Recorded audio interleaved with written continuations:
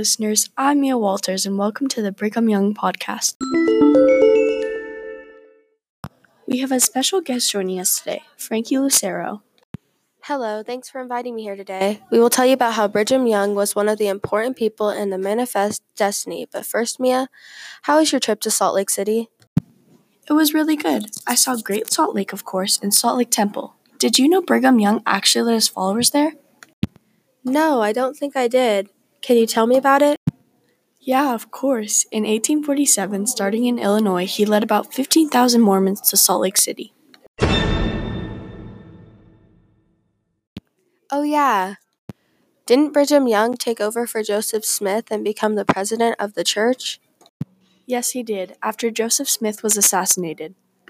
Wait. Shouldn't we tell our audience what the Manifest Destiny is first? Oh my gosh, I totally blanked. Of course we should. Okay, I'll tell the audience, Mia. The Manifest Destiny is... Wait, but first here's an advertisement from Brigham Young University.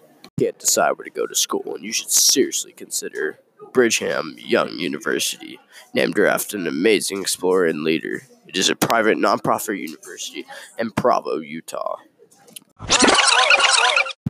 Okay, Frankie, let's get back on topic. Yes, of course, Mia.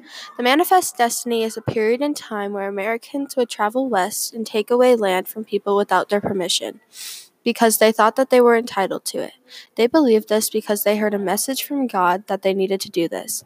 America thought that they were bringing God, technology, and civilization to the West. The reason why Brigham Young had a significance to Manifest Destiny was because he led 15,000 Mormons to Utah, which is the state with the highest Mormon population now.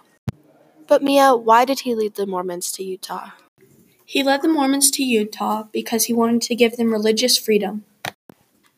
Is there anything else? Fun facts! Did you know that Brigham Young actually founded 2 different universities? He founded the University of Utah and Brigham Young University. Brigham Young actually had 55 wives.